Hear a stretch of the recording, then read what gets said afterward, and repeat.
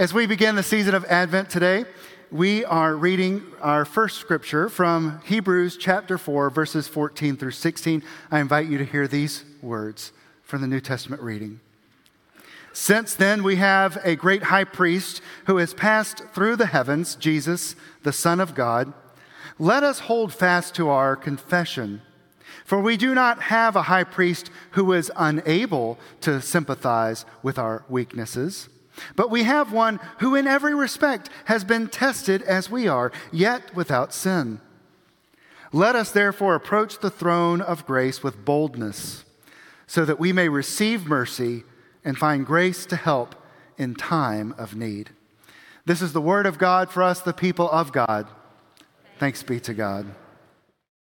Our exploration for these 3 weeks in our sermon series that begins today with us lies in the name given to Christ, Emmanuel, which literally means God with us.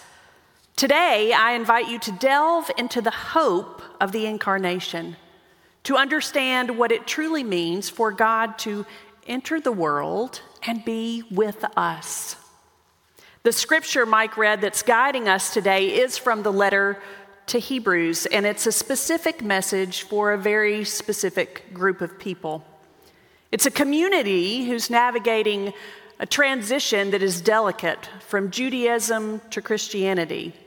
And they do this amidst social and physical persecution. So they are, in the face of these challenges, tempted to simply go back to their old faith. In the face of this, the author seeks to remind them of their connection between their history and their present reality in Christ. He tells them that the acts of their forefathers, Moses and Abraham, were not mere tales. They were a prelude to the meaning of life in Christ. The covenants that scatter the Old Testament are not abolished, but are fulfilled in our Savior. We have a high priest who is not just any high priest in their local community. He is the high priest, Christ with us. But what does that ancient message, that ancient reminder, have to do with us today? I mean, most days, if we're completely honest, we don't really think we need a reminder like that. Life goes along, we know who we are confident in our faith, we come to church most Sundays, maybe attend a Bible study, set a time, some prayer time, all good and fruitful things. On those days, we claim, yes, absolutely, our hope is in Christ. But what about on the other days? I mean, we all have them. The days when the chips are down, the days when we see a barrage of bad news happening in the world, or the inexplicable pain of a family who seems to be under attack. What about when our children fall and lose their way? Or when a marriage ends? Or just when we mess up and fail? When we are, as the prophet Isaiah says, people walking in darkness, people living in a deep darkness. Do we merely speak of hope then? Or do we boldly approach the throne of God, as Hebrews directs, seeking mercy in our vulnerability? We may say, well, yes, of course, absolutely. We claim our hope is in Christ, even then. But more often than not, our actions give the answer to that question. And they're often revealed in what we do when we feel that our world is out of control. So what do? How do we react? Do we immediately put the mask on? You know the one. Everything's great. Everything's happy. Pollyanna positivity. Or do we bury our thoughts in TV, exercise, eating, drinking, YouTube, TikTok, Netflix, work, or busyness? Anything to set aside to not experience how we're really feeling. Or do we get angry at those we love and try to micromanage them into being what we need them to be to feel better about ourselves? Do we turn our fear into desperate attempts to control anything and everything we can? I think maybe it's our fight or flight nature, but we turn to whatever worldly direction seems like it will provide a quick fix. Whatever will show the world that we're okay, we've got it together. But seeking the quick fix does not bring us on our hands and knees to the throne of God. Only hope in Christ can do that. And friends, it is a hope that we can be assured of. Why? Because Jesus enters this world as one of us in the fullness of humanity we experience. Now, the translation of the text that's in your bulletin is from the NRSV, and that's the one that I usually use. But admittedly, when I was looking over some different translations, I gravitated toward the NIV, especially in verse 15. It says, "For we do not have a high priest who is unable to empathize with our weakness, but we have one who has been tempted in every way, just as we are, yet did not sin." Let those words sink in. Just as we are. Now, our tendency is to think, oh, yeah, sure, Jesus was born and he grew up and he was tempted and, all the things he suffered, but he's also divine, so he can't really know how I'm feeling. He can't really understand what I'm going through today. No, just as we are. And here's where the beauty of our scripture unfolds.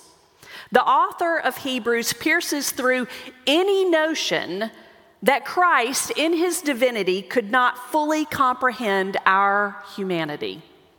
He walked the same roads that we walk, faced the same temptations, and faced trials beyond anything that we can imagine. He did this not as some distant God, but as a vulnerable baby, just as you and I started out in this world. He is one who understands intimately what we are experiencing because he experienced life and understands it just as we do. This Jesus likely got some headaches, scraped some knees, stubbed some toes. Jesus who, because there wasn't a CVS on every corner, might have even had a little bad breath or some body odor, let's just face it. Maybe even some messy hair. This Jesus who wept over the loss of a good friend, who understood sorrow and grief. This Jesus who got hungry and thirsty, who probably had feet that hurt and wanted to take off his shoes. This Jesus who grew tired. This Jesus who knew what it was like to learn and be taught, who knew what it was like to be lonely, to be unpopular, to feel maybe not so successful. Jesus, who was fully human and did not turn on his divinity to escape what it means to be human, even to the point of death on a cross, just as we are. Yet he bore it all without giving in to sin, without being tempted to stray from the path of God, to seek the solutions, the quick fixes that we so often turn to. Make no mistake, though, placing our hope in Christ does not give us a comfortable or secure path, but it does place us in the arms of a high priest who, even in his holiness, dares to be so close to us, to suffer with us, to feel what we feel. You know, if you arrive at Asbury on any given weekday, you'd likely be amazed, if you're not here on a regular basis, at the flurry of activity. There are joyful sounds. The kids from our Mother's Day Out program, CASA, are up and down the halls going to classes. They're herded around like little cats and laughing and singing. There's always a party going on down at Anchor Community Respite at least 3 days of the week, so you can join there and hear them. There are folks who come in and out for Bible studies that happen different times during the week. There's yoga on Mondays, noonday prayer, pickleball most weekdays, afternoons.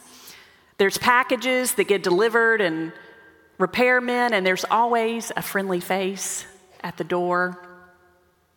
This gentleman who usually only comes for worship came a few weeks ago and during the week had to drop something off at the office, and he said, "Maggie, what are all these cars doing here?"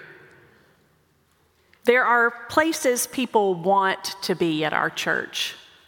Life-giving, wonderful opportunities.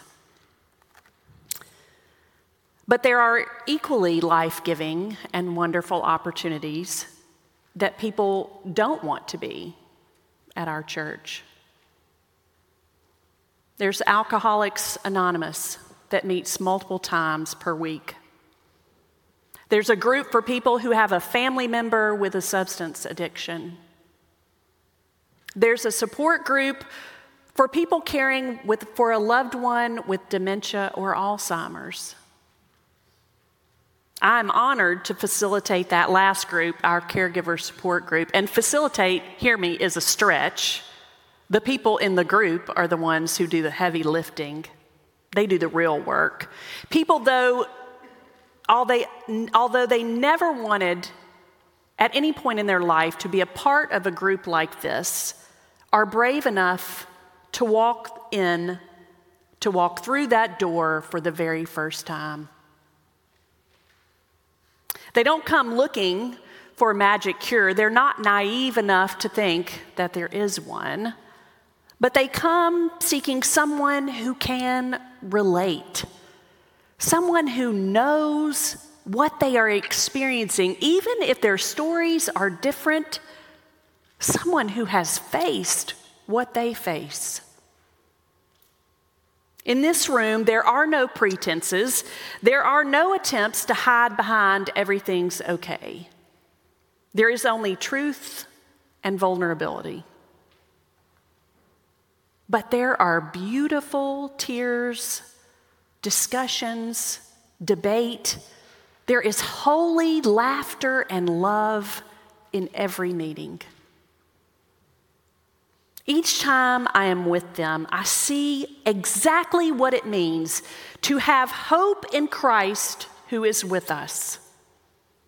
I see that what it looks like to confidently approach the throne of God is to release the control or power you think you have, to be completely open to the grace and love of one who can look through your eyes and know what you're going through.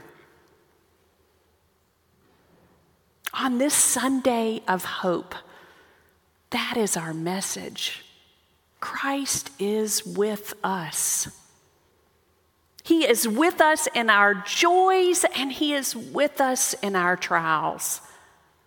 And even though divinity and humanness is sort of an odd thing to try to discover, I encourage you to let the words of Hebrews linger this Advent, because He is with us. May this season fill us with assurance that the hope of Christ is in this journey with us. And as we confidently approach the throne of grace, may that hope in Christ be our guiding light. May it shine brightly in the darkness, promising that we are never alone. Thanks be to God. Would you pray with me?